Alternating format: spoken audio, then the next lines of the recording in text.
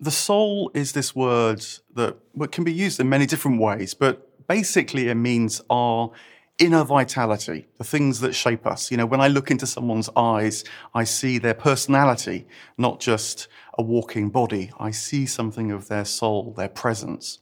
And therapy is very often about trying to understand inner life, especially when there are problems, when the flourishing of the soul feels thwarted, it feels trapped, it has dark associations. And that is important. It can really change people's lives and enable them to feel life is worth living once again.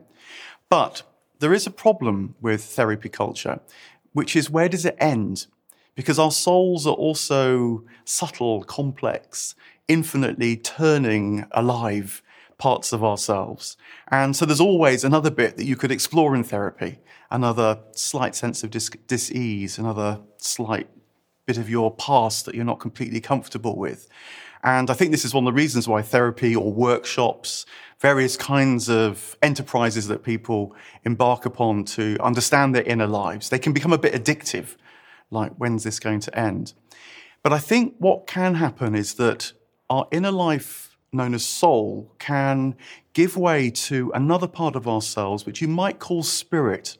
And this is a deeper part of ourselves that actually is shared with all people. And when you've done enough therapy, when you understand the personal side of your inner life, a space starts to emerge around it. And you start to see, well, the common phrase would be, it's not all about you. And that's actually a tremendous relief when you can really be in touch with that. You can sort of get over yourself because you feel comfortable enough with yourself now. There's going to be little things that go wrong, sometimes bigger things, but you can recover now and you can be more alert to that which is shared with other human beings. And the great thing about that spirit is that it is resilient. It is often experienced as quite still, untouched by the fluctuations of the everyday.